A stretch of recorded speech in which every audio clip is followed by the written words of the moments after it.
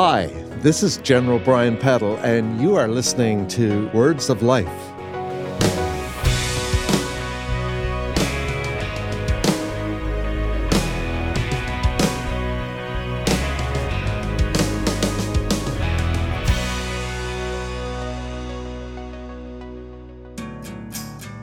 Hi, I'm Chris Benjamin, the producer for the Salvation Army's Words of Life.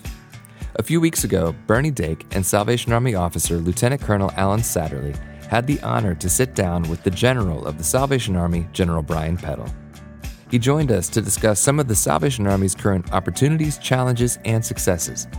To learn more about the Salvation Army's work worldwide, visit salvationarmy.org. Welcome back to Words of Life, everybody. We are so excited to have the international leader of the Salvation Army here in the USA Southern Territory. General Peddle, welcome. Oh, thank you very much. It's really great to be here. We're excited to introduce you to our editor-in-chief of the publications here. His name is Lieutenant Colonel Alan Satterley. Welcome, Alan. Thank you. Well, General, it's our honor to have you with us today. And as Bernie has said, we do have some questions.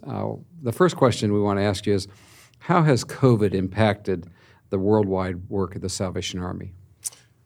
I've got to start with what I refer to as a personal lament. Impact is often borne out in the context of what you either gain or lose. And the Salvation Army has lost some things through COVID. But the most incredible one for me is that I've lost in excess of 120 active officers. Wow. Many of your listeners will know that when an officer's commissioned, there's a silver star that's issued to mentors and parents. When an active officer dies, we replace that star with a gold star. And we have never in the last decades had to replace so many silver stars. And that's still happening. And that does not acknowledge the impact on our soldiery and our employees during this time of COVID. So the first impact I would want to acknowledge is that we lament and grieve with the pain and suffering that COVID has caused. I think for the International Salvation Army, the Salvation Army has weathered this storm so far so very, very well. And I put that down to the resilience of our people, quite frankly. Some people don't realize that we go home and our work goes home with us. We look after literally millions of people in institutional realities, in boarding schools for hundreds and thousands of children, homes for vulnerable children, and so on. We couldn't stop doing these things during COVID. So we have seen the resilience of our people. We have seen our teachers teach when there's no guarantee of salary. We've seen people front up without all of the normal amenities of life available to them. And in that context, there was always the sense of personal risk. We are an army of salvation, and right at the heart of loss and challenge and difficulty, we need God. Amen. And the Army has stood fast, I believe, around the world. Amen. A follow-up question with that is there any one lesson that we've learned from COVID? One lesson. That would be hard for me to articulate because I think the lessons have been very situational. What we have learned in the continent of India or Africa would vary.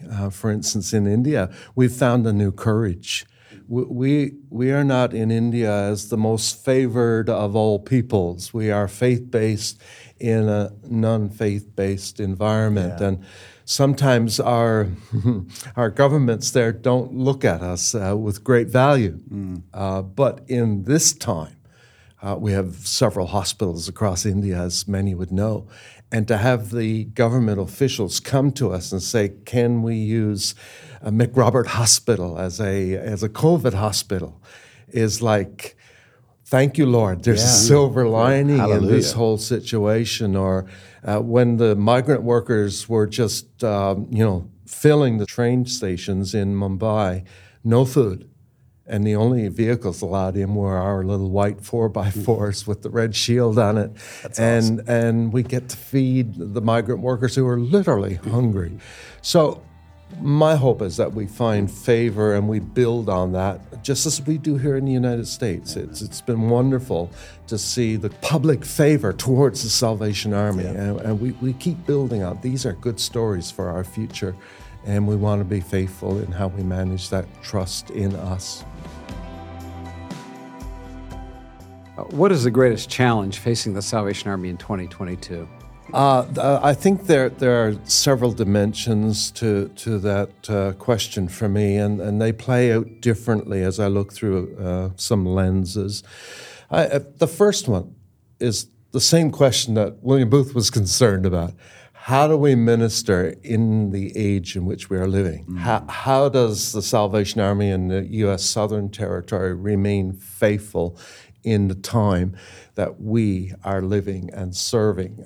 So that's about the Salvation Army. It's about the army of salvation. It is about the main thing remaining the main thing. That's why, as general, I'm tripping around the world talking about God's call to mission. A call I feel is on the Salvation Army. Our world is becoming so secularized and becoming so anti-biblical view that it concerns me that there is less and less space for the value-added reality of faith. We have legislators and legislation all created without any context of a biblical view, and often with extreme biblical illiteracy. So how does the Salvation Army live in a secularized context and still be the army of salvation? These are just some of the challenges that we face in these days, but God continues to be faithful, and I think that's the key element that emboldens me and countless others around the world. Well, sort of flipping that, what are the greatest opportunities that the Salvation Army has at the present time? Goodness me. Well, these are just bursting wherever I look. Now, some people might think I have my head in the sand, but I do get a panoramic view of the International Salvation Army. God encourages and inspires me through that. But I think the opportunities is we still work in God's will and way out of an incredible position of strength. We are financially sound. We are biblically sound. We have mission frameworks that stand the test of time, and we still have this very beautiful ability to just acknowledge need and turn all our resources towards that need. And as long as we're faithful in those things, the opportunities are unlimited. Listeners would like to know, I'm sure, that we continue to grow. Last year during COVID, we added 50,000 soldiers to our soldiers' roll. Hallelujah. And we lost very few. We just had a report at my office of the 5 new babies, the new openings in the Salvation Army, and we're looking very closely at 3 new countries within the next 1 to 2 years. So I'm hard-pressed to not be excited about the Salvation Army and what's happening around the world. And please bear in mind, I do see the good and the bad. So this is a balanced response of optimism, of conviction that God has his hand of blessing upon us. Let me ask you a personal question. What have you learned since being the general that you could not have learned otherwise? That's ongoing. I love being surprised, and wherever we travel, what we see, I am so often surprised. You do not know how many times I have said, I didn't know we did that. Wow. I didn't know we were engaged in that way. Wow. I think the other thing that surprises me is how people can do so much with so little. I come from a Western context often in my thinking, and I apologize for that. But I see people doing so much with so little, and I am so impressed by them. I think the other thing is I used the word resilience earlier, but I use it again when I refer to the operations of the Army around the world. It's being led by people who are incredibly strong, incredibly full of faith, incredibly convicted about what God wants from them. And the Army stands on these wonderful principles of faithful living. I think I've learned a lot about me. I think I have to admit that for many, many years I tried to not leave my handprints on my appointments. I always thought I should come and go and do my best and empower people, raise people up. And I didn't want to leave my handprints. And over these last years of my international context, the Army has changed me. And I think I can't have the same conversations anymore. I don't talk about the weather, even though I live in London, England. It's quick to the real heart issues of life in our world and the troubles in our world. I just speak differently. I think differently, and I think I've learned more about me than I ever could have in any other appointments I've held. As the general, I have called to Colonel Peddle in Moldova, Eastern Europe territory, who oversees our work in Ukraine. And I've asked him, are our people okay? Do we need to get people out? How do we support them? And I get this resounding reality that our officers are not going to leave. They're going to stay, turning their homes and their halls into sleeping accommodations and sheltering realities. The difficulty we're facing at the moment is getting things to them so they can serve well. Never had a lot to begin with, and perhaps even less right now. So we are doing our very best to support every initiative there, and the world is being so responsive with their support. We're there to help, we're there to signpost people, and we're going to keep doing that as long as we can and in every appropriate way that we can. But more than anything, we're praying for resolve. Amen. We're praying for peace, and we're praying for a reconciliation of peoples and nations. Not just speaking for myself, so many of us have prayed fervently. Amen. That peace would prevail. Yeah.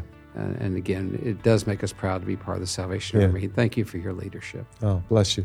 Amen. General Peddle, thank you for joining us today. We pray that you would join us in prayer for the international leader, for the international army, and the work that continues to go on. Salvation is our middle name. It's our soul-saving why. Join us in that mission.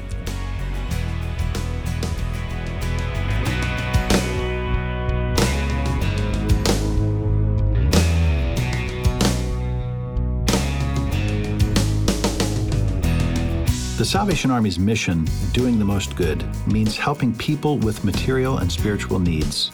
You become a part of this mission every time you give to the Salvation Army.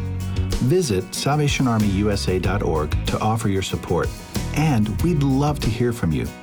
Email us at radio@uss.salvationarmy.org. Call 1-800-229-9965 or write us at P.O. Box 29972, Atlanta, Georgia 30359. Tell us how we can help. Share prayer requests or share your testimony. We would love to use your story on the air. You can also subscribe to our show on iTunes or your favorite podcast store, and be sure to give us a rating. Just search for the Salvation Army's Words of Life. Follow us on social media for the latest episodes, extended interviews, and more. And if you don't have a church home, we invite you to visit your local Salvation Army Worship Center. They'll be glad to see you. This is Bernie Dake, inviting you to join us next time for the Salvation Army's Words of Life.